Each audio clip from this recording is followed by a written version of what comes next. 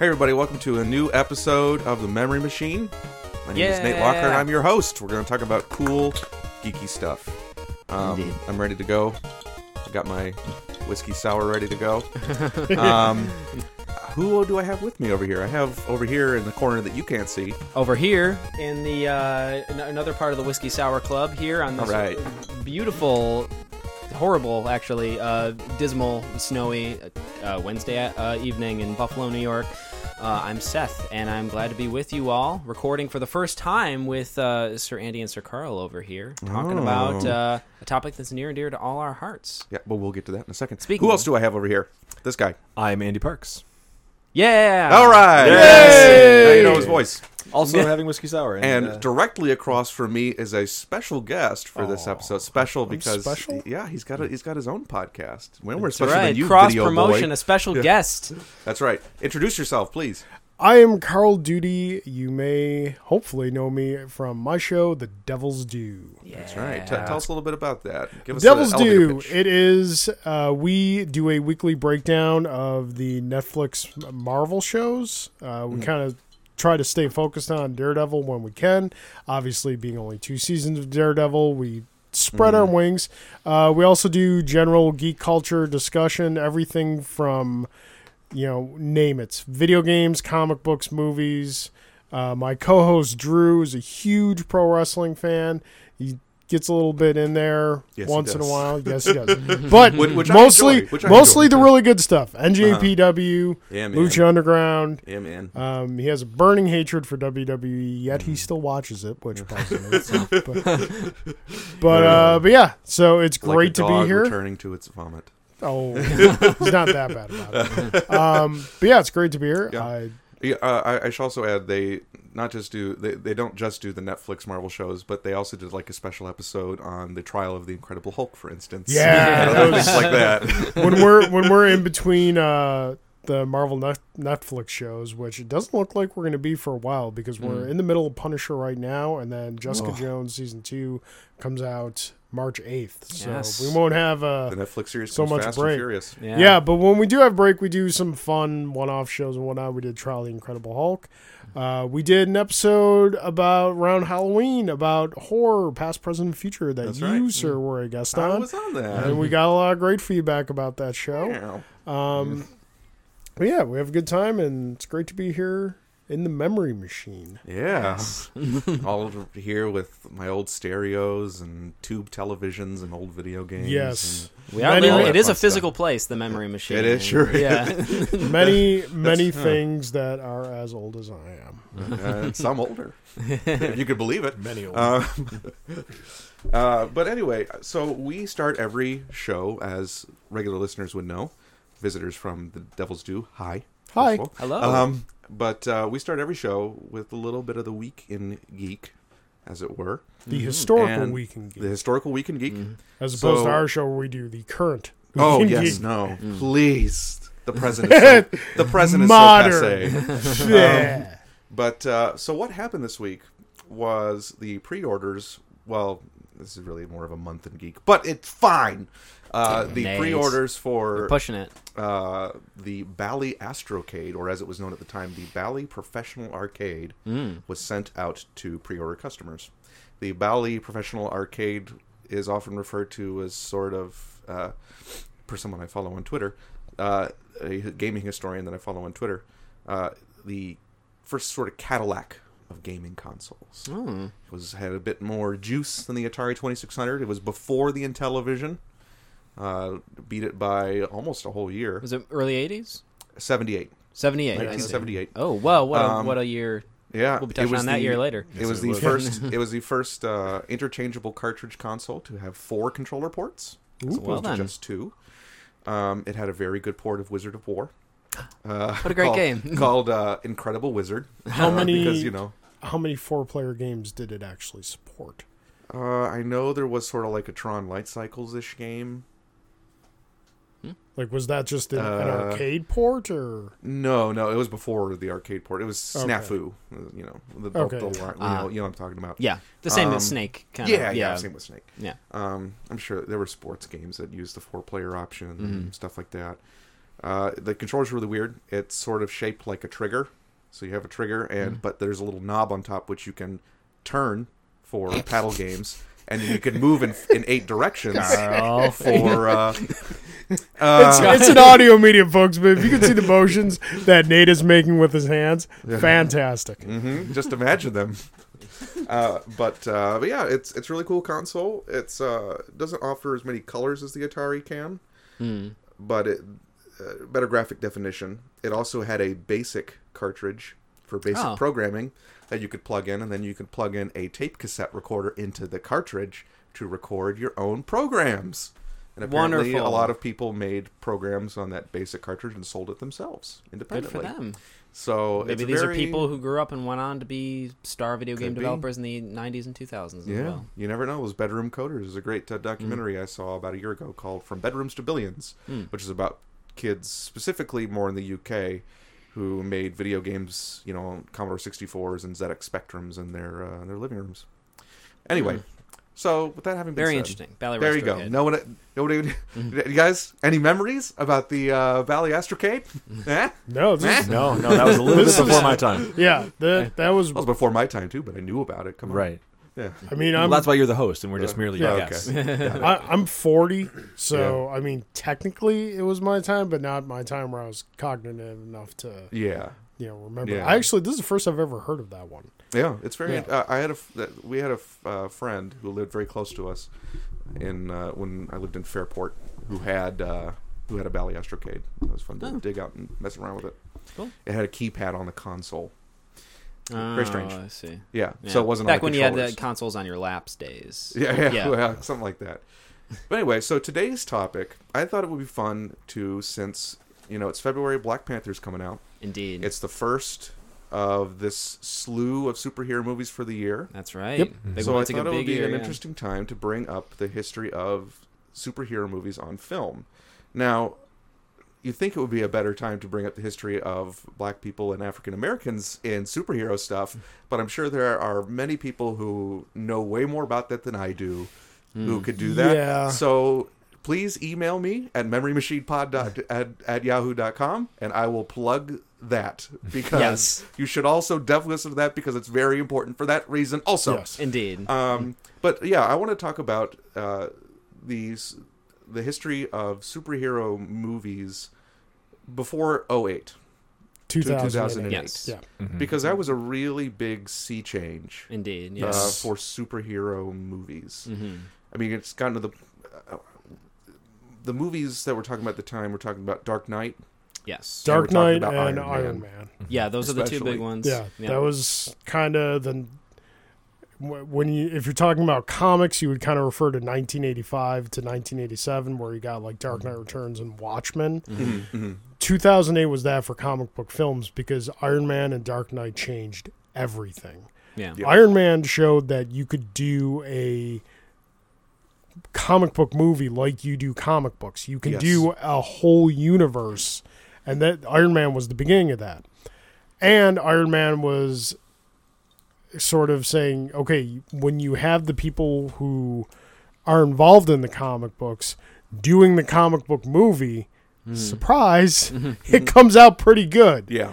And then Dark Knight changed perception of comic book films, and that you could make this is for lack of a much better term, you could make a legitimately good film that happens to also be a comic book film. A film that transcends its genre to just become a well-regarded, Oscar-worthy. It's unofficially The Dark Knight is the reason we have up to 10 Best Picture nominees today, because there was so much of an outcry about that getting snubbed back when they only had 5. So yes, it was an absolutely pivotal year, and of course, the movie that influenced anything beyond those two is Speed Racer. But that's not a superhero, so we'll save that for another time.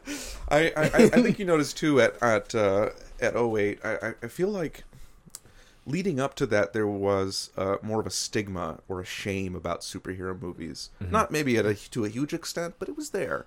And I feel like when 2008 rolled around, that dissipated. All of a sudden, it wasn't a great shame for studios to put out a lot of these things, or for actors to be in them.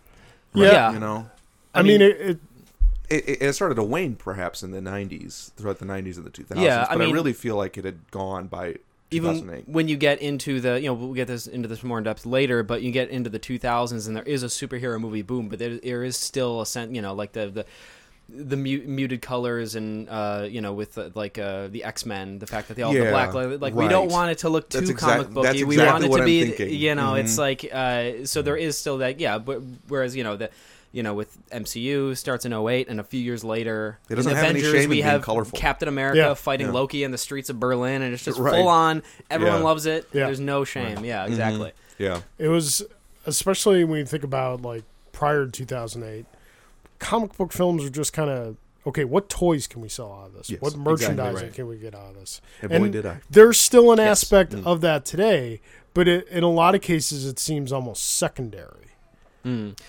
That it's less of individual financial ventures and more of telling a purposeful story over an extended period of time. Yeah, absolutely. But I thought we could take that road and seeing where it goes before that purposeful storytelling and integrity came about. How it turns. We go way back. How it punches us in our souls and rips out our hearts. Yes, I'm going to take us way back to a magical time known as the 1930s. It was magical.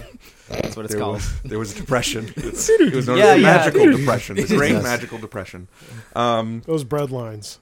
But when you talk about superheroes, a lot of people, there's a lot of obviously literary influences you can pull, and that pull from there. I mean, obviously, it's a book, it's a comic book. But there was also a lot of movie influences that you've taken from the time. I'm thinking particularly Fantomas, which was a French serial from 1950s, from 1915, and Universal did an American version in 1920. Unfortunately, that's lost. But it features a caped, masked hero wearing a fedora. And he, tries to solve a mystery. And, you could see a little genesis there. I think more obviously, you look at the stars of the time. Harold Lloyd, obviously being a big influence on the design of Clark Kent. Absolutely. The comedian Harold Lloyd. Yes, absolutely. The glasses, the Captain Marvel or Shazam. Those days are over, Nate. No, I refuse. I refuse to kowtow to that. It just feels wrong. It feels so wrong. I grew up reading those comics. Anyways, but his design was based off of Fred McMurray, who I guess he was. What was he in? He was in Lady Eve, which came out in the 40s. Most people probably know him today for more live-action Disney stuff he did in the 60s. The Absent-Minded Professor. He was the lead in that, and The Happiest Millionaire, including a couple other Disney comedies and musicals. And if you read anything that Alex Ross has done with Captain Marvel / Shazam, from here on out, Captain Marvel, he draws him like Fred McMurray. Yes, he looks like Fred McMurray. It's fantastic. Alex Ross knows where to pull from, man. Yes, he does. I think Captain Marvel by Alex Ross looks like Patrick Warburton. He does have that jaw. Yeah. But more notably, too, you look at, there's a movie called The Bat. Which came out in 1926, directed by Roland West, who directed both the silent version and the sound remake in 1930, which is one of the very first widescreen movies. Yeah. Which I got to see in widescreen at the Dryden Theater in Rochester.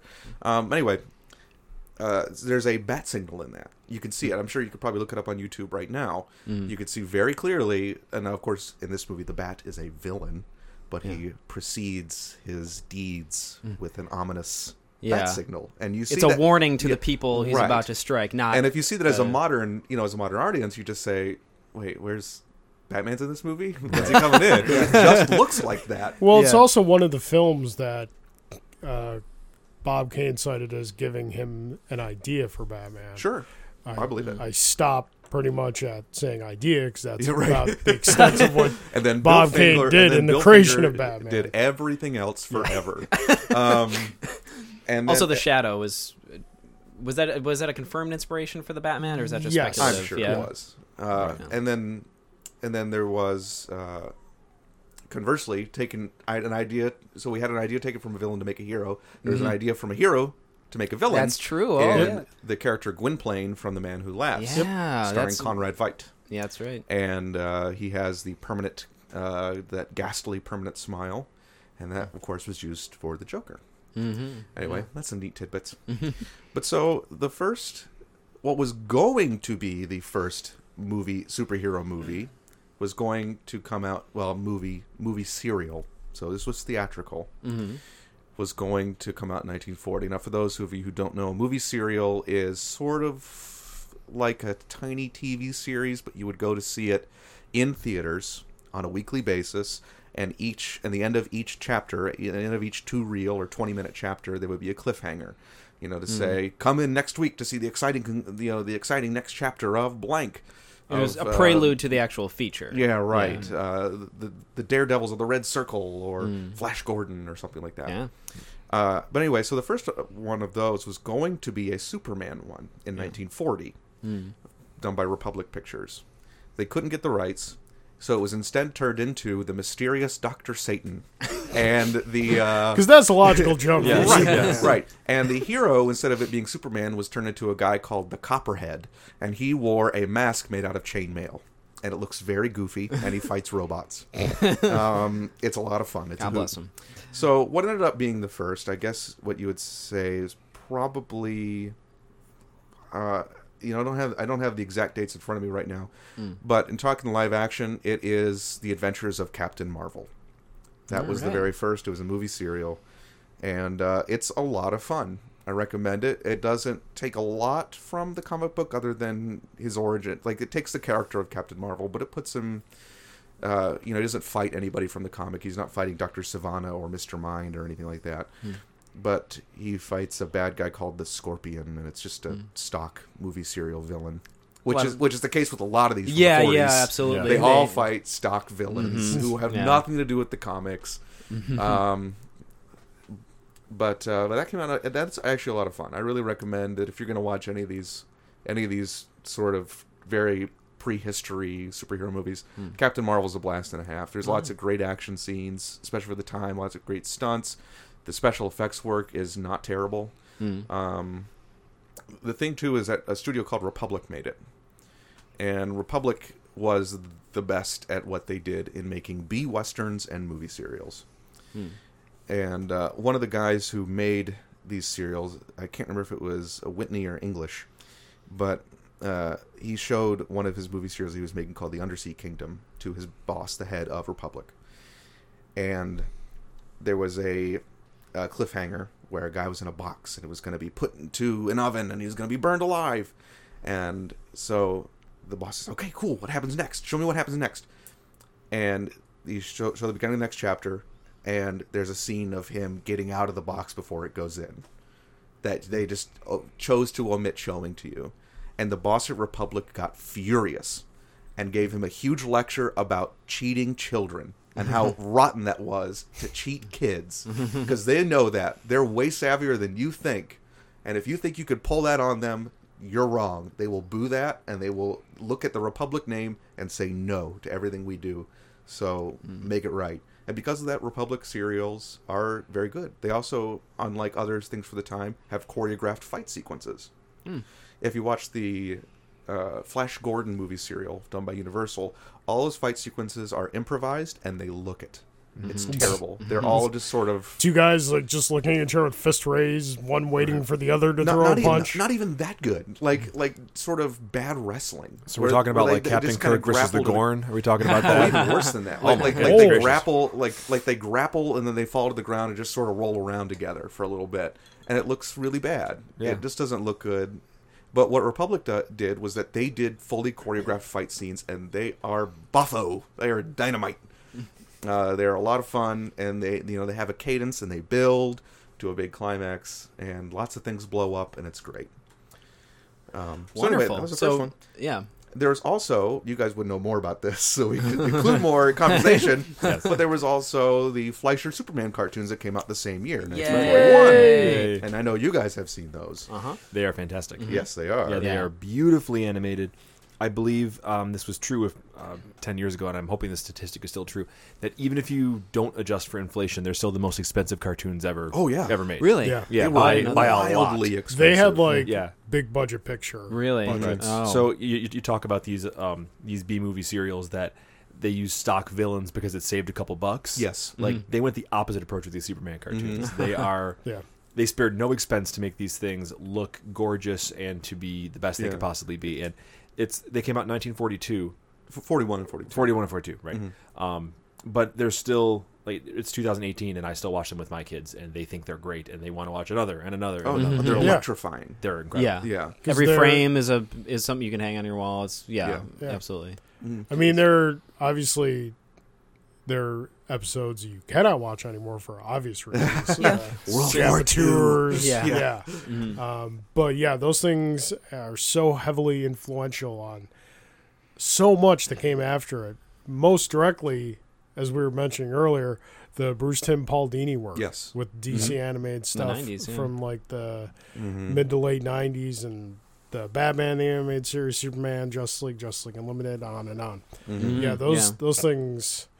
Ironically enough, though, like you mentioned, the villains are great, but if memory serves, Andy, I don't think they really used any comic villains. They didn't. There's no Lex Luthor. There's a mad scientist. Yeah. It's kind of Lex Luthor-y. I mean, Lex Luthor barely existed at that point anyways. Right. He was he still had red hair then. Yeah. You know? Yeah. Do you know why those cartoons cost so much? I don't. What happened was that, but the Fleischers, the Fleischers Paramount Cartoon Studio, they didn't want to do it. Superman, they didn't want to do it at all.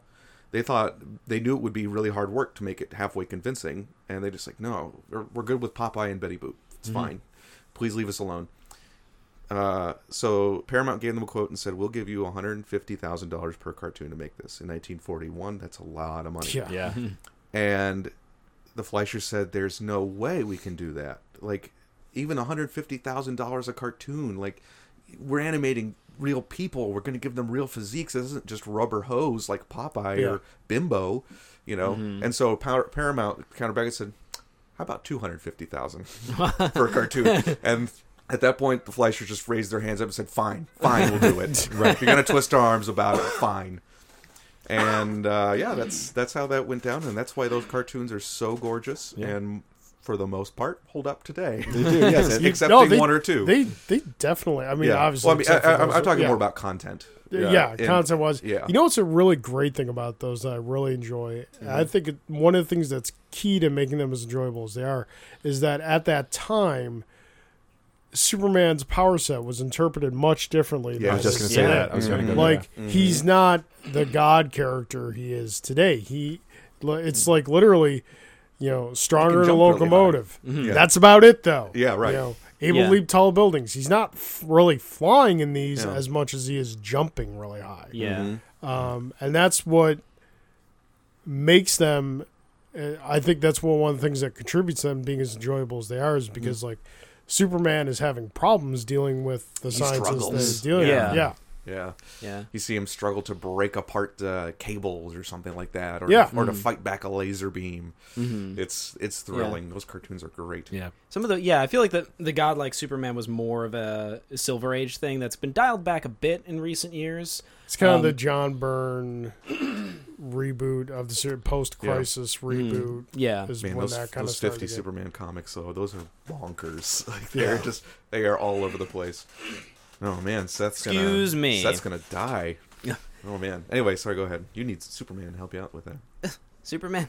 Silver Age Superman, I'm sure, has some kind of a Lodgins ability. Yeah, right. I'm sure. I mean, he's got a horse, he's got a monkey, he's got to have a Lodgins. That's right. But anyway, we're not talking about that. But So Fleischer cartoons. Those Fleischer cartoons an are absolute great. wonderful touchstone of Superman. But history. That would be sort of the greatest expense that was put at superhero movies for a long time. Yeah. Because after that is just superhero movie serial after superhero movie serial. That's all they were in the 40s. And in fact, a weird thing I was thinking about was that there was more superhero output on the movie screen in the 40s than there would be again until the 2000s. Well, it was cheaper to make. No, it was way cheaper. Yeah, I mean, superheroes were B-movie fodder. They were for children, expressly for children. I mean, but everybody, they all got movies. Spy Smasher got a movie serial. Yeah.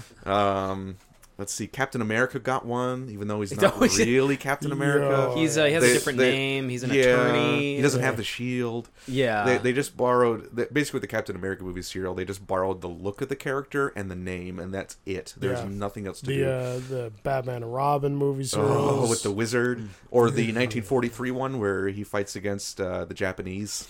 Don't watch that one. Don't do that unless you're really, really interested in history and not racist. Yeah. But there's that. There's the Phantom. I don't know. Would you call him a superhero? Is the Phantom? Yeah, I would say so. He's kind of in like the pulp. Yeah. That kind of league of superhero genre. He has extra abilities. I mean, there are parallels between Phantom and like Black Panther, who's undoubtedly a superhero. Sure. So yeah. I mean, we think in terms of superhero, it's not necessarily like someone who gains super abilities through one way or another, because if you limit it to that, then like no mutants would be superheroes because they're born with their powers. Right. No Batman, no Iron Man. Yeah. So it sort of fits into a comic it's a subgenre. It's a subgenre of superhero. I'd say. Yeah. But anyway, so that was it for the 40s. It was just a lot of movie serials. Yeah. Then we go into the 50s, and it's 50s on TV and a little 60s bit. Are kind of There's nothing, man. 50s, 60s, and most of the 70s. There's more there's more to talk about when it comes to the TV output. Quick tidbit. In the 60s. Quick tidbit about Superman Fleischer cartoons. I want to get to real quick. Real fast. I'm going to surprise you with this. Oh, goodness. There was originally going to be a John Carter cartoon series. Oh, really? A lot like that Superman series.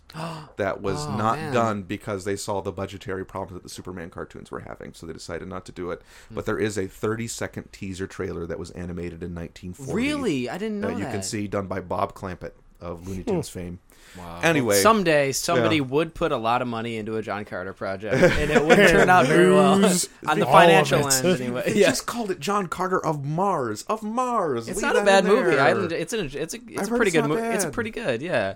But just John Carter. Who wants to see a movie called John Carter? Yeah. John Carter of Mars. Yeah. Have you heard the conspiracy theory behind that? Behind why that was marketed like that? Do you know what I'm talking about? No, but I was about to say, who wants to see a movie called John Carter? Maybe the same people want to see a movie called John Wick. I didn't want to see that movie. That was a lot less expensive to make. I haven't seen that yet. I've heard fantastic things. Oh, John Wick them. is incredible. Is it good? I I've want heard to good see things, it. yes. So yeah, the conspiracy theory that I've heard is that would it have been by Bob Iger at the time? Because that was released by Disney. Yes. And Bob Iger, the theory is that he purposefully knew torpedoed it. That George Lucas was gonna sell to Disney Star Wars, and they didn't want to have like a Star Wars rival property, so they intentionally torpedoed it so that it intentionally wouldn't do well. That's a theory that is not verified at all, but it's something I've heard said. It's not unbelievable. Yeah, I mean, it's absolutely within the realm of possibility. Yeah. It would have been a few years before this sale. Yeah, not too long. Just not too much before. But so that's a sale theory. was 2013, I think. I don't remember. The sale happened. I don't Anyway, have it was 2-3 the years info in front before. of me. But anyway, getting back to the 50s anyways. So there is one. There's Superman versus the Mole Men. Yes. Have you guys seen this? I have seen Or this. Superman and the Mole Men. It depends on what version. That is the first George Reeves Superman thing. Right? Kind of, yeah. It was cobbled together from episodes of the TVs. Or rather, I think TV episodes were made of the movie. I don't know. Chicken and egg situation. Yeah. Anyway, that is provable. Yeah. I was going to say, we can find that out. Yeah, right. But I watched it actually in preparation for this. Yeah. It's okay. Yeah, it's nothing. The movie serials incredible. are better. It has some and any one episode of the TV series is better than that movie. It has some like light social commentary, with the Mole Men and the last public reaction to them. The last 10 minutes are interesting. Yeah. There's meat in the last 10 minutes, but the rest of it is just by the numbers 50 sci-fi, and it's kind of dull. I don't really care for it. But context of the time, it's a step forward, I would say. Sure. Yeah. Sure. George Reeves is great. Yeah, I love George Reeves. Was it Kirk Allen? Yeah. Kirk Allen was in the serials. Yeah. Right. Yeah. Mm-hmm, yeah. So. Yeah. And George Reeves did the TV show, obviously, and the biggest like Superman excitement beyond the TV series was that he showed up in an episode of I Love Lucy. Yes. Also as Superman. Like that. Love that episode. It's a great episode. But what is it? Lucy goes out on the building or Yes. something. At the Yeah, ledge, ledge, yeah. You've been married to her for 4 years, and they call me Superman. But the fact that we're talking about that episode as like something that happened in the 50s just shows you how little there is to draw from. Yeah. From Yes. that decade. Yes. I mean, Oh my gosh, there is so little. I can't even was there any Superheroes Any predominantly lived in the realm of comics, and I know at the time, toys and too, whatnot, things like that. I know at the time too, people often consider, especially the early 50s, kind of the late 40s, as sort of a decline of the superhero comic, as it were. Like the superhero boom happened in the late 30s and early 40s, and then there was sort of a lull, especially in the comics. The Marvel family got canceled, and then a lot of comics studios went under. DC canceled a lot of its stories. Yeah, I mean, well, you also had Wortham's book, Seduction of the Innocent, which torpedoed entire genres of comics. Which I argue still has ripple effects to this day. Not as much anymore, especially since a lot of his research has been debunked and proven fraudulent. But I think it... neither Marvel or DC still submit to the comics code. There's no company that does. I think it killed off comics for adults for decades. Yeah, And then American, definitely. Whereas in other countries that didn't happen at all, especially not in France, not in Belgium, not in places like that, where the comic book continued to flourish artistically and mature. Whereas in the 80s, they kind of had to play catch up, and in American comics, and because of that, you have these roided up, Anyways, I'm not a huge fan of superhero comics of the 80s. Anyways, really, some revelatory. He still hasn't read Dark Knight. I've read half of it. I'm not a fan and he still of it hasn't so read far. Watchmen. Okay, yeah. Ronin. Oh, that's not. Ronan's okay. I've read half of Dark Knight Returns so far, and I'm not a fan of the half that I've read so far. We'll see how it ends up coming when I've read the whole thing. We'll see what happens, how I feel.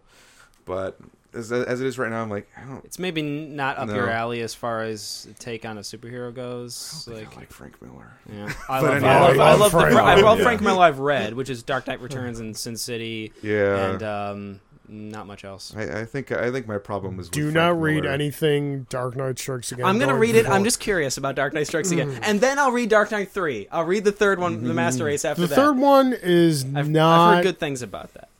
Nearly as horrible as Strikes Again is, because it's a lot because it wasn't just Frank Miller. Okay, I love Frank Miller. He's my all-time favorite writer. Dark Knight Returns is my all-time favorite book. Oh, is it? No, Okay. book, not just comic book, book. But like Dark Knight Strikes Again forward is just like if you told me back in the day I was going to get a comic series written by Frank Miller, drawn by Jim Lee, it would have been the shut up and take my money meme. Yeah. And then I got it. I was like, please give me my money back. I got it out from the library. I'm going to read Dark Knight Strikes Again. I'm just curious. I'm rereading Dark Knight Returns free first. From the library. Nobody's getting any Yeah, money. it's free from the library. Right. Okay. All right. So, But anyway. But anyway, so there's the 50s, and I can't think of anything that was on screen of superhero-wise in the 50s other than the Superman stuff. Yeah. Was there anything? Not really. I think we can just... Have you seen that pilot? Yes. Oh, it's bad. Bark Bent? Yeah, Bark Bent. Yes, that is I think we real could thing probably that just jump right to 76. Or even 60s. Because then, even well, 60. There's It's all about TV. There was a decent amount of cartoons happening at the time, but that's a lot on its own to go into. It really is just all TV. Yeah. There was a Wonder Woman pilot in the 60s. Have you seen that?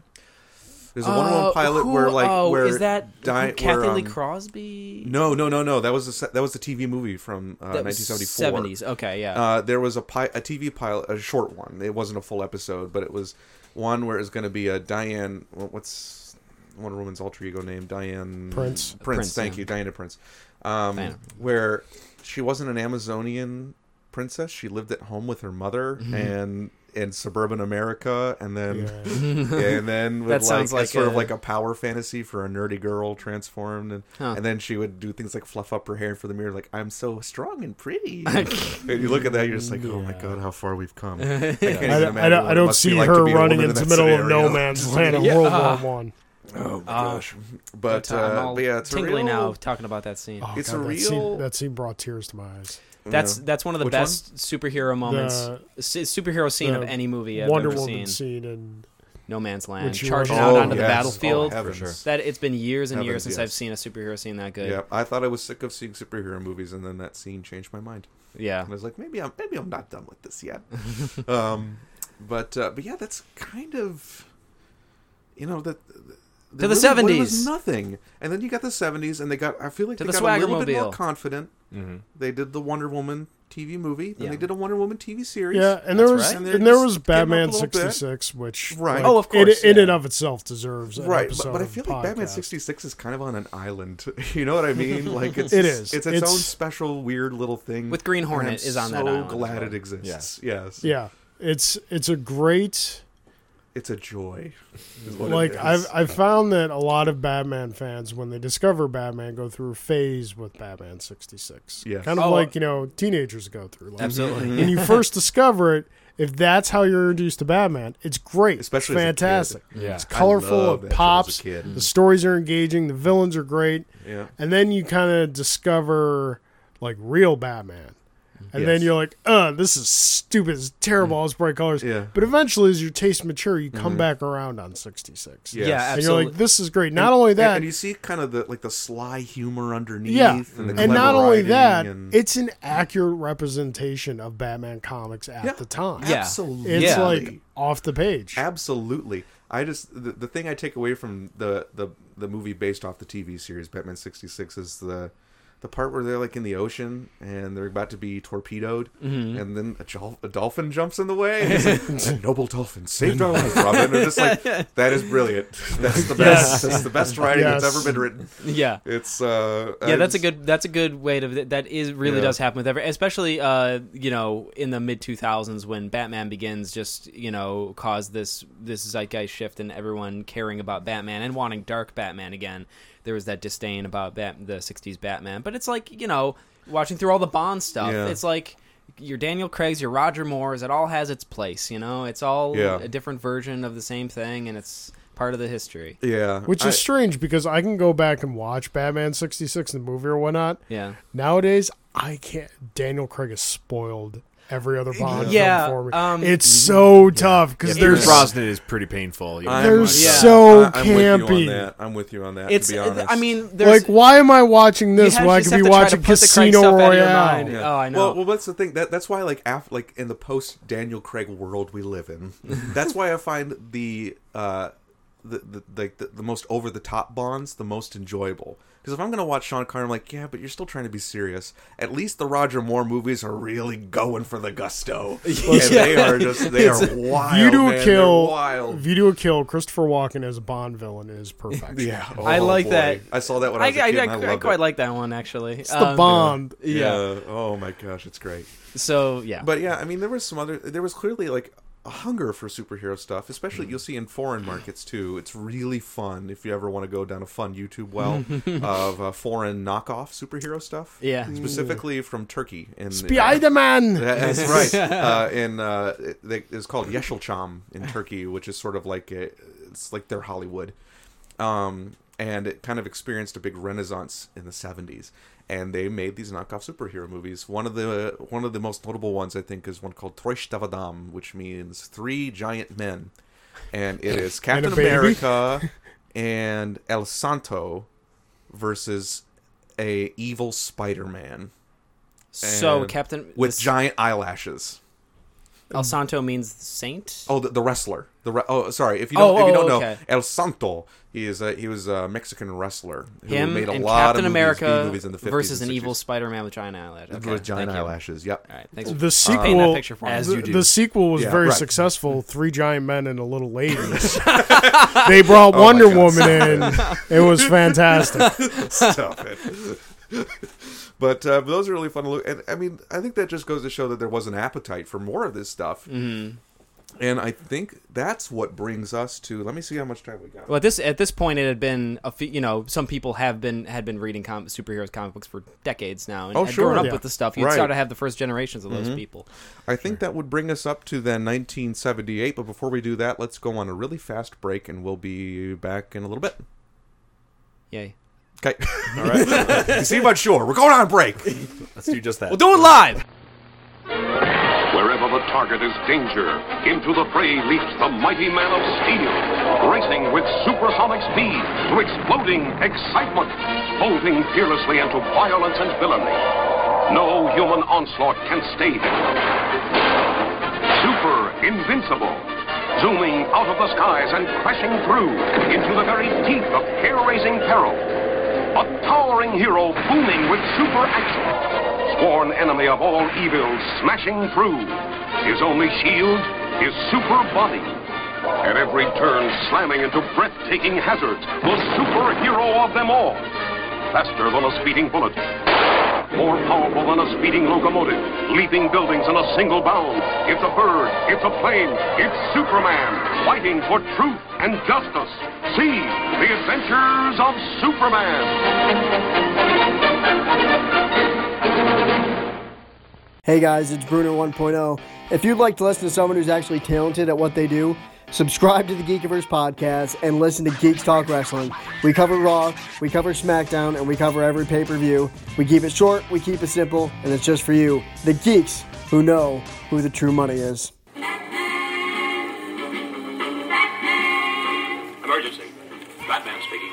Warning all of you to brace yourselves for big news. Very soon, Batman and I will be battle-pulting right out of your TV sets and onto your theater screens.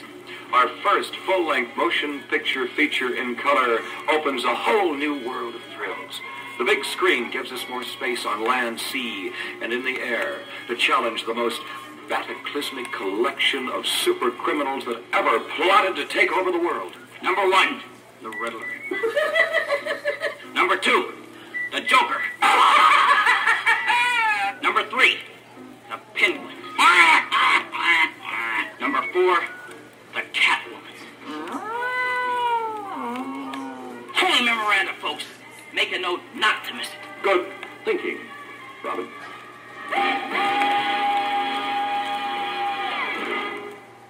What's up, Geekiverse? Just want to remind you of all the social media that we have that you can use to interact with us. We've got Facebook, we've got Twitter, we've got Instagram, we've got Snapchat. Just search for the Geekiverse, the _ Geekiverse. It's one of those two. It's pretty easy to find. And like us, subscribe to us, follow us, whatever you have to do to make sure you're getting constant updates from us. Be sure to share it with your friends, and we would greatly appreciate it because, we're all about a family here. But let's get to the show.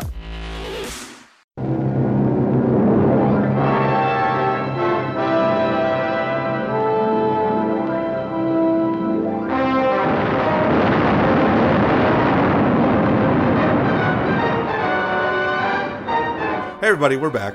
I burped this in, but you won't hear that. We are back with our superhero talk, superhero history retrospective. Pre-2008. Pre-2008, right. sort of give you context all of the came riches together. we Scrooge McDuck dive into now. Yeah, that's right. Absolutely. So insanitary. Yes. I don't want to swim in coins. Yeah. Well, if you think about real world coins, yeah, that's pretty gross. Yeah. I would agree with you on that. But so we ended the last segment talking about the mid 70s, 1978. Yes. Yes. Andy and Carl over here just being like, oh, finally, Yes. finally we get to talk about. I'm still this. a little bit upset we didn't talk about the Doc Guys, Savage movie, but whatever. 1978 is what was that? I'm just a little upset we didn't talk about the Doc Savage movie, but whatever. Okay, so I Doc guess Savage. No, move on. I'm just kidding. There's a movie in the 70s by George Powell. No, 1978. 1978 is the year that Disney started making the Black Hole. And this is important because I love the Black Hole. I haven't seen it since I was a kid. love that movie. Did you know they made Funko Pops of the robots? They did. Yes. I generally don't Old Bob, care Maximilian. for Funko Pop design, but I love it when they do robots because it's perfect. Yeah. Yeah. I would get that. I need to get that. Yeah. There wasn't anything else that happened in 1978, though? No, If not, we no. can move on. Okay, No, okay. cool. So anyway, so Supergirl was in What 1984. movie won Best Picture in 1978? Rocky? No, 77. that was 77. Yeah. No, Annie Hall was 77. No, Annie Hall 76 was 77. Rocky. 76 was Rocky. 77 was Annie Hall. 78, I don't know. I looked it up before we started. 77 was Rocky. 78 was Annie Oh, Hall. for the previous years. Right. Oh, yeah. Okay, right. so the 1978 Oscars The award was honored given the movies for on- 1977. It was Annie Hall. That's correct. I see. Okay. Incorrectly Annie Hall, but Okay, no, correctly, Annie Hall. No. Anyway, we could fight over that. But anyway, so no, really, for real this time, 1978, Superman. Yes. Yeah. Richard Donner's Mario Puzo masterpiece. pens the script. That's right. Brings in Marlon Bran- friggin' Brando. Yeah. as Mario Jor. Puzo brings in Marlon Brando. Yes. A little bit of Superman. Oh, I loved it. So A lot of bit of Superman. A lot of bit of Superman. A serious production that was. I And boy, wish has I it- had gotten around to rewatching that one because it's been I just did. too long. I saw some scenes, you know what I mean? Mm-hmm. Like the helicopter scene. Ah. You know, the helicopter crash scene okay. fully encompasses why I read comic books, why I love superheroes, is fully encompassed in that scene. The music, how the music works with the scenery, it's a perfect scene. Yes. Yes. You know, And classic Superman- scenery. Who's got me? Who you've got me? Who's got you? Yes. And The- still the reason that every time I get on an airplane, I tell somebody that it's statistically speaking, it's the safest way to go. I don't care if I'm flying alone and I'm talking to a stranger. Yeah. Like that phrase is going to come out of my mouth. Yeah. Who are you? A friend. Yeah, a friend. I It's love when the magic of what, that movie really comes together. I love What's what that? you and Emily were saying because you had Yeah. rewatched it very. I watched recently. it with Emily. She may have seen it before, but she didn't really remember it. So it Yeah, was but fresh you for her. rewatched it recently, and she noted on how like every time Superman leaves or whatever, he just says bye, Bye. in a very friendly voice. Bye. Like that is so great. What a great little tidbit Yeah. of character to put in there with him to showcase just his gee whiz, aw shucks kind Yeah. of small town Americanisms. Yeah. And just And that I've said it on my show. I've said it. I know I've said it to you at least once. It's a saying I break out numerous times whenever this film comes up. Robert Downey Jr. plays Iron Man. Chris Evans plays Captain America. Christopher Reeve was Superman. Yes. He he made you played believe in him. that character to perfection. So much so that like when you get to the bad ones, 3 and 4, you're like, Superman, what are you doing in this terrible movie? Because he's still Fly away. Yeah, he's still fantastic in those films. He still believes it. Yeah, he still believes it, yes. and he Heck, he like wrote 4. Yeah, yeah. right. I mean, Yeah. as bad as a movie as 4 is, when he's given that speech at the UN, I'm not gonna lie, I still get a little misty eyed. It's like Superman. I've never seen the full film, but I've seen that scene, and it works. Yeah. God help me, it works. No, that movie is great. I love if you ever look up anything about the making of that movie. Richard Donner is very quick to point out that he had a little banner put up in the offices where they were getting everything together, whatever, and it just said verisimilitude. And I think that really nails home what that movie is about, which is and something you feel that it. that's Sorry, go with ahead. some of the Yeah. some of the smaller productions. It's before directors and companies really knew how to do superheroes. They would do they would just throw people in these costumes and just put them in a situation and it's you couldn't believe it, and it was just part of that. And we've gotten to the point where the verisimilitude is. We have these worlds invented, especially in the Marvel world, where we could put anything in there and we would buy it because of the world that's been established. But with the way it's built up in Superman the movie, and the way the movie has these distinct phases, the way you have the Krypton stuff that's like this utopian, futuristic, Shakespearean kind of society, and then you have like the Norman Rockwell earnestness, painterly nature of the Smallville stuff, and then you have like the pop art, fast paced world of Metropolis. It's wonderful, and there's so much in the movie that still holds up so well. There's things here and there that I don't personally care for as much, but it's such a wonderful accomplishment and absolutely groundbreaking. It was really like the first kind of template for what a modern superhero movie would end up being for years to come. It made a huge impact when it came out in 1978. The tagline was, "You will believe a man can fly." Yeah. And I think that was central to that film being popular and breaking through the realm of superheroes just being kids stuff. Yeah. And being able to mean something to everybody. Everybody can take something away from the movie Superman. It's not just for kids. It's for everybody. Yeah. And I think that comes in when you have the actor believe in it, the director believes in it, verisimilitude. Yeah. And that comes through, and all of a sudden superhero movies are a viable thing that you can actually market, put money into, and expect people to come see. Right. Yeah. Yeah, I had the poster for Superman, the first Superman movie from '78. It's fantastic. It's great. Framed in my It's my beautiful. home, and it seems cheesy to have superhero movie poster framed in your house, but No, it isn't. it's gorgeous. It's really not. You're talking to a room full of guys who all have superhero posters in their house. In this room. Some in their living There's rooms. a couple in this room. Yeah. The only two I have now are Captain America ones. Right. But they just look cool. Yeah, no, They look cool. Yes, they do. And Big Trouble in Little And Big China. Trouble Let's in not China. forget. It's not a superhero Yes. movie, but the but movie's it great. is Might as well it is be. a movie. Let it not be forgotten. Yes. Go ahead. But no, Anyway. that movie is just incredible. It is. You're right. It sets a template. It sets a tone for what they can and should be. It surprises me that there weren't other superheroes getting their own films shortly after this. Well, there kind of was. But not to the There degree. was Not to the stuff degree that- that like with Spider. Not so much. Like after Batman and Robin Yeah. kind of cratered out. Like Spider-Man hit the scene in like 2002. Yeah. Yeah. Well, X-Men. X-Men. came- X-Men in X-Men was, 2000s, before that. Yeah. But I mean, I feel like that was like the beginning of like a boom where I don't really feel like there was a boom that followed Superman 1. Not really. Yeah, like theatrically, it kind were- of a there good was the point. Superman Yeah. films, and then there was pretty much nothing till Batman. It was a 89. very half-hearted cash-in attempts. Sure. Yeah. I think because they probably saw how much it cost to actually make it work like Superman did, Yeah. and said, "No way."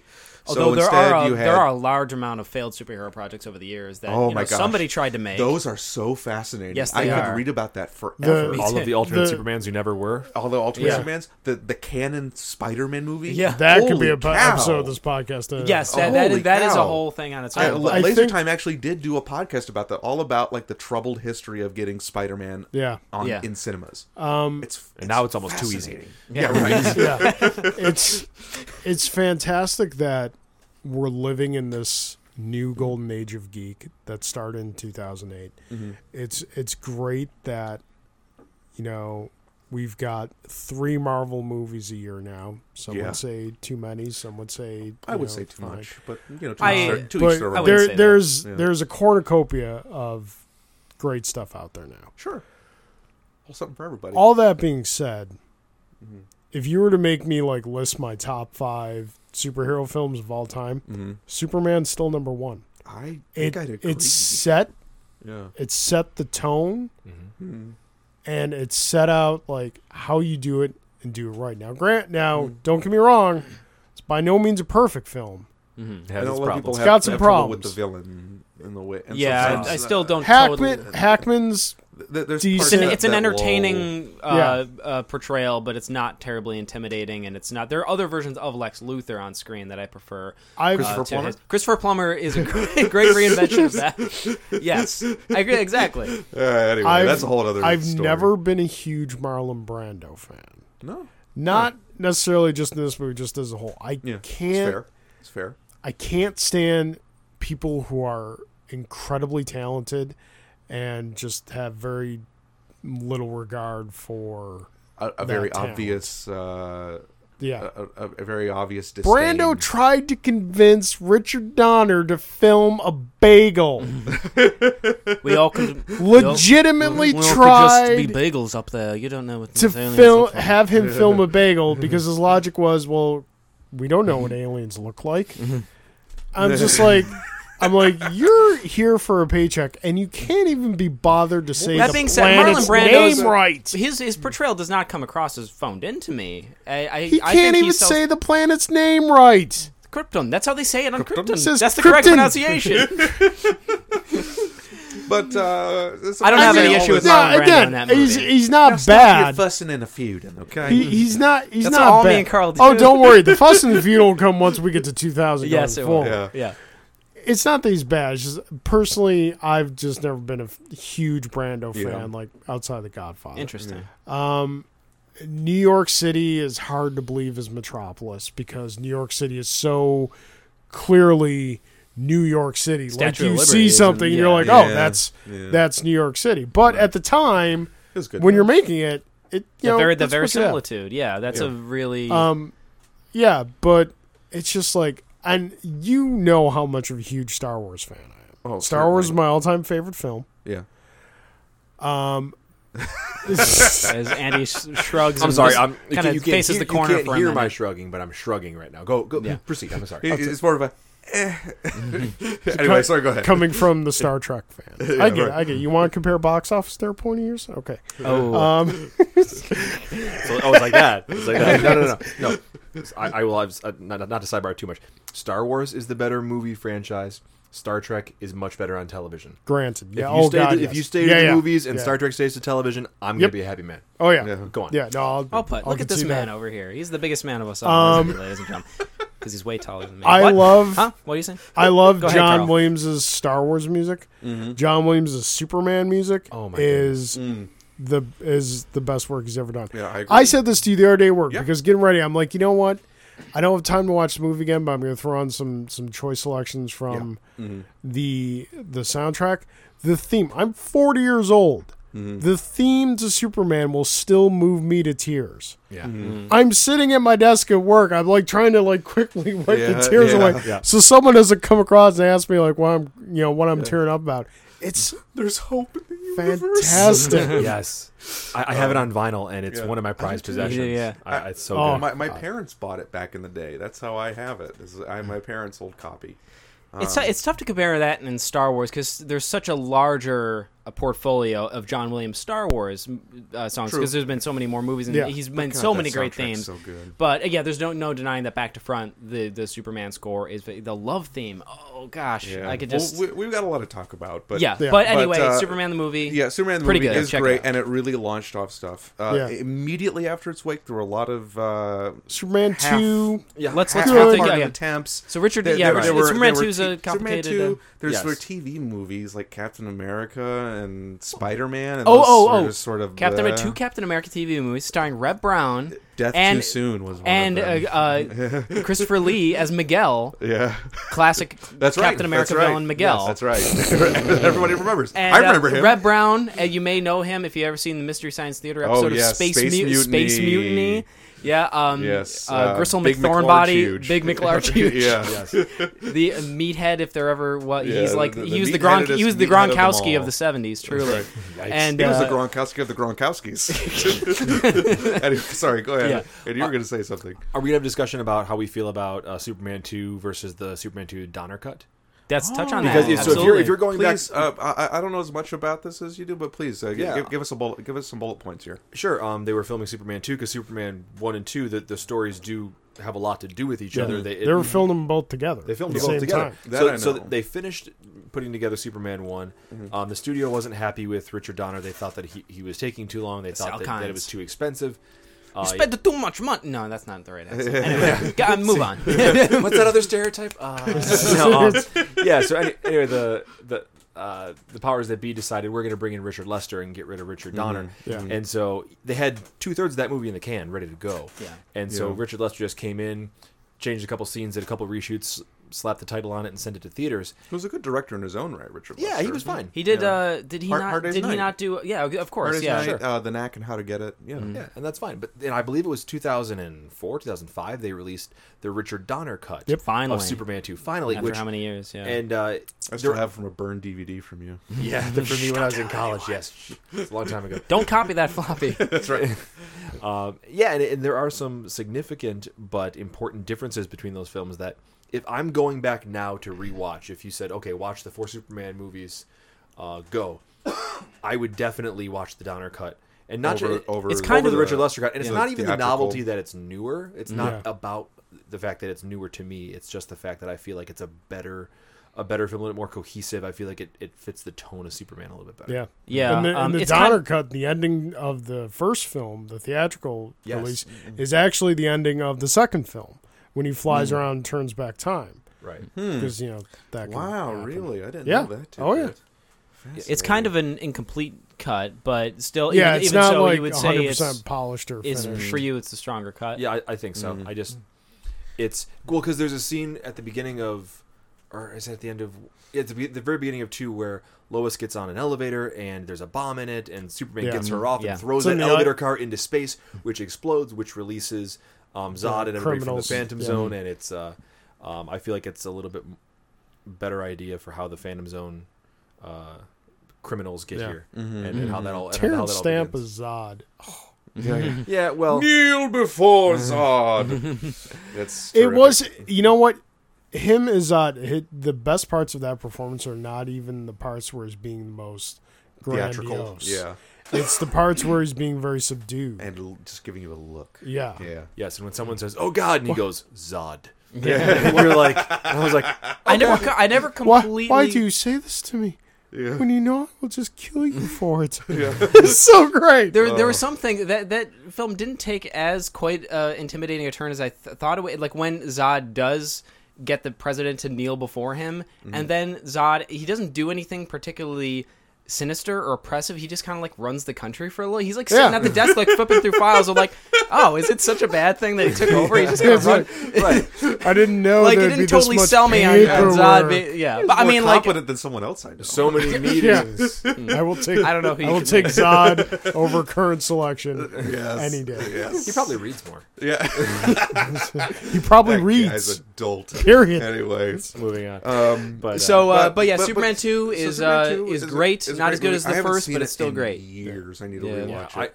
I mean, if you have the time, and most of us don't, but if you had the time to watch the original Superman 2 versus the Donner Superman 2 back to back, it would give you a neat comparison. It's like they're doing with the Blade Runner movie right now.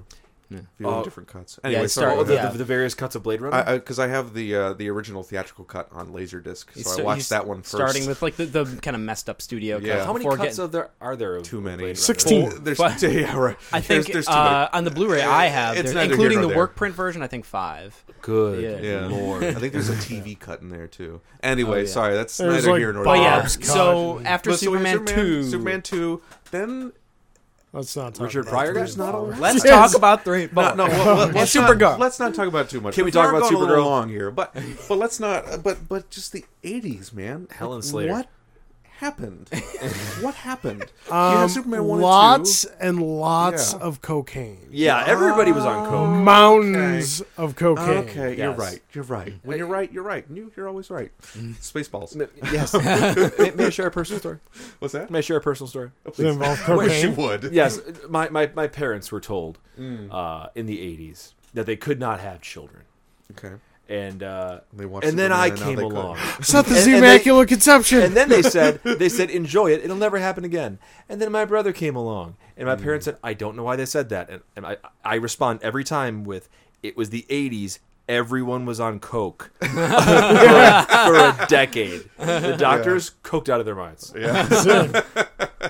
That's That wasn't not talcum untrue. powder. Yes. But That was yeah, 100% pure Colombian Bam Bam. So there was what until no, Batman '89 is another story, and we'll get Yeah. to that. Well, we'll get to that. But yeah.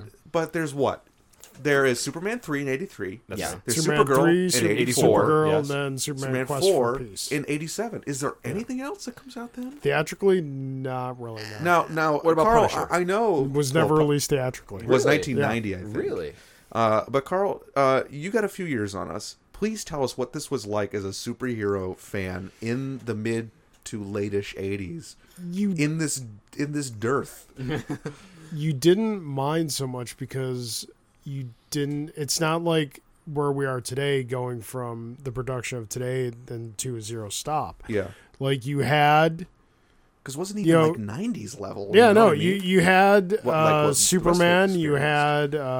had Batman 66 movie, and those were good enough. The Yeah. predominant place we went to get our superhero stuff was comic books and Saturday morning cartoons Yeah. and toys. And there were a lot of Saturday morning cartoons, luckily. Yeah. I mean, as far as that goes. I mean, and there was like quality, the TV stuff, the Lou Ferrigno Hulk, the live action Spider-Man, Sure. the Wonder Woman, late things 70s, like that. those which were good efforts for TV. Yeah, Spider-Man for what movies they at the had time. to The work Nicholas with. Yeah. I think of Nicholas Hammond as the physical manifestation of the '90s cartoon Spider-Man. Yeah, that mop and he head, looked mop like hair. he looked You know, like like Spider-Man third- did in the comics. At the time. Yeah, it is a top priority, but if you ever get a chance to look at those 70s Spider-Man TV movies, that stuff, it's not that bad. They're no. not. I mean, there's they're some not pretty great. They're not there's horrible. some cool like Right. wall Yeah. crawling little minor stunts that they do. It's if you're curious, please check them out. Yeah. They're interesting. But They're interesting. basically, I mean, the Superman franchise kind of died out between 3, Supergirl, and 4. Yeah. And then it was nothing until 1989, summer of 1989. Yeah. So you have summer of 1989. Before we get to that, Oh, we please. should say that the '80s gave us the first live action Marvel film all time. It's not a superhero, but it is Howard the Duck. Oh yeah. That is the first Marvel movie. You know, There's you're not, there's not only wrong. one there's only one good thing to come out of Howard the Duck, and that's Pixar animation. Yes. Yes, you're right. Yep. It Because wasn't Jeffrey Jones. Lord For those of you who don't know, Where's my collar? for those of you who don't know, Lady Thompson was in that movie. Lucas She certainly was. Lucasfilm produced Yes. Howard the Duck. Lucas financed a lot of Howard the Duck. Right. And then when it bombed, He was the writer of the Temple of Lucasfilm Doom. was in danger of foreclosure. So Lucas sold the then computer animation division, fledgling computer animation division of Lucasfilm to Steve Jobs, who bought it for him as kind of like, here, I'll help you out. And then that division, Steve Jobs, would eventually turn into what we know now as Pixar Animation. You hear that? How do you like that? Bless you, Howard the Duck. Bless you. And now you know.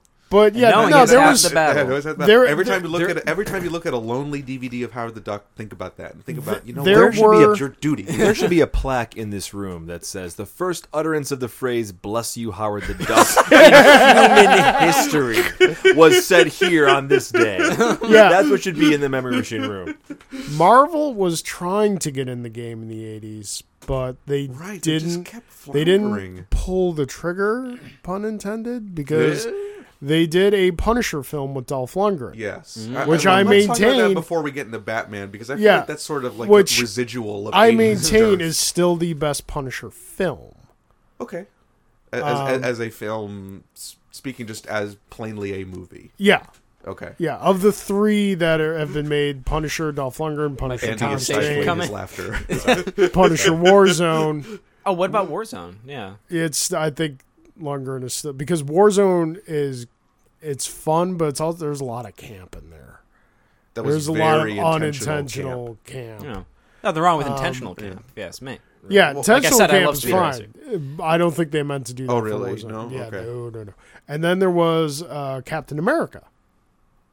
Oh, The Captain America Matt film, Salinger yeah. is Captain America. Yes, I watched this my movie when I was a dad kid. rented this for me when I was a kid. Yeah, And then and he it saw it had was PG-13. I was like, oh, I don't know if I should show this. it had to you. Captain America versus the Red-ish skull. He was red for a little bit. That's it. Yeah, I remember. Yeah, I God, yes, watching that please. when I was a kid and actually being pretty satisfied with the first few scenes, because to a kid watching it now, it's even that first stuff is terrible. Yes. In Germany, when the Red Skull is the Red Skull, but Yes. when I was a kid, I actually thought that was okay, and then after that, it was like, oh, what is it's going low on? Budget. He keeps really shows. and Steve Rogers keeps pretending to throw up so he can steal people's cars. Yes. And Red Skull is red or a skull anymore, and it's like Is he's now an Italian mobster fascist or something. Yeah. So it's very interesting to watch in this but day that and is age. like the only real anything to come out. Well, that and the Punisher movies is really the only things that came out of Marvel's sweaty attempts to put something on film. Is it too early to talk about Roger Corman's Fantastic Four? It is too early. We'll Okay, get to fine. that. We'll get to that. That's I do want to add that bullet point when we get there. Okay. But so there is, like we said, there wasn't much. The 80s didn't produce a whole lot. Things floundered. Things died off. The Christopher Reeve Superman movies were gone by 87, if people even noticed. Then we have 89. Well, before we get to 89, I think Andy, you had something on the Punisher. Should we wait? Maybe we should wait till the 2000s. You talked to get about to like it? your favorite Punisher movie. And I was thinking, like, what's wrong with the 2004 Tom Jane one? And I was like, oh, right, Travolta. No, actually, I just kept thinking, like... For me, Travolta as a villain is always a good time. Yeah, no, but Yeah, like... I enjoy like, it. what's wrong with... He's what's no wrong Russian, with that movie? but- Like, she took the train. Oh, right, that's what's wrong with that movie. Okay. Miami, said Miami, Thanksgiving Day scene. Why do we need this? It tries to humanize Frank and make him a likable character, which he should never be. He's not. You should, We should yeah, tell you- not sympathetic Yeah. for him, Yeah. right? He isn't as vicious as he needs to be. You should But have he just- pretends to be torturing the guy's flesh. Yeah, They should actually. you be should doing have it. just enough sympathy for Frank to not hate him as the villain. Right, and they put the not roommates, but they put the people who also lived in his building there as kind of like some comic relief. Like they had that And that one that's comedian who was there, and then Rebecca Romaine Stamos. was Ben there. Foster as Spacker Dave. Yeah, Was it Spacker I Dave? think Is that the right thing? I think in the excuse me, in the Lundgren movie, you see more like hurt characters like just doing what he can, accepting what he is to cope with what happened to him. And the humanization of him, they attempted through like the Louis Gossett Jr. character, and like you see how futile that is. Right. And like it's not a super great movie, but I think it kind of really nails the ethos of the I character. need to go back and see it again. I think. It's definitely I've never seen worth another watch. It's just missing the skull. Well, while Dolph Lundgren was saying, "I must break you to the criminal underworld," Tim Burton was saying, "I must break you to the minds of American audiences." Then comes another big old wave. I think let's. Boy, we're going I don't think you know we what. can- That's okay. We're gonna do it. We're gonna power through. Yeah. I'll break it up if I have to. It's fine. It's fine. It's fine. Everything's Fine. fine. Fix it in It's post. fine. It's fine. Can we do it live? Let's do it live. All right, let's do it live. Anyway, so Batman. Holy smokes, folks! What will happen next? They finally got to 1989 and talking about Batman, but this could go on forever. Tune in 2 weeks at the Geekiverse website to find out what will happen next. Will they get to continue? Will they stay mired in the 90s forever? Will they get caught up on a Man vs. Steel argument? Who knows? Come in 2 weeks. My name is Nathaniel Lockhart. You can find me on Twitter at Nate_Lockhart. You can find Seth Zielinski at Cap Amerikanski on Twitter. You can find Andrew Parks, Andy as we call him, at Like a Sailboat on Twitter. And you can find Carl Duty at The Real Big Duty. You can also find Carl's podcast, The Devil's Due. Look for that on Google. Look for it on Facebook, on Twitter. It's all over the place. You can even email them at thedevilsdupod@gmail.com. We'll see you back in 2 weeks. Same Memory Machine time, same Memory Machine channel.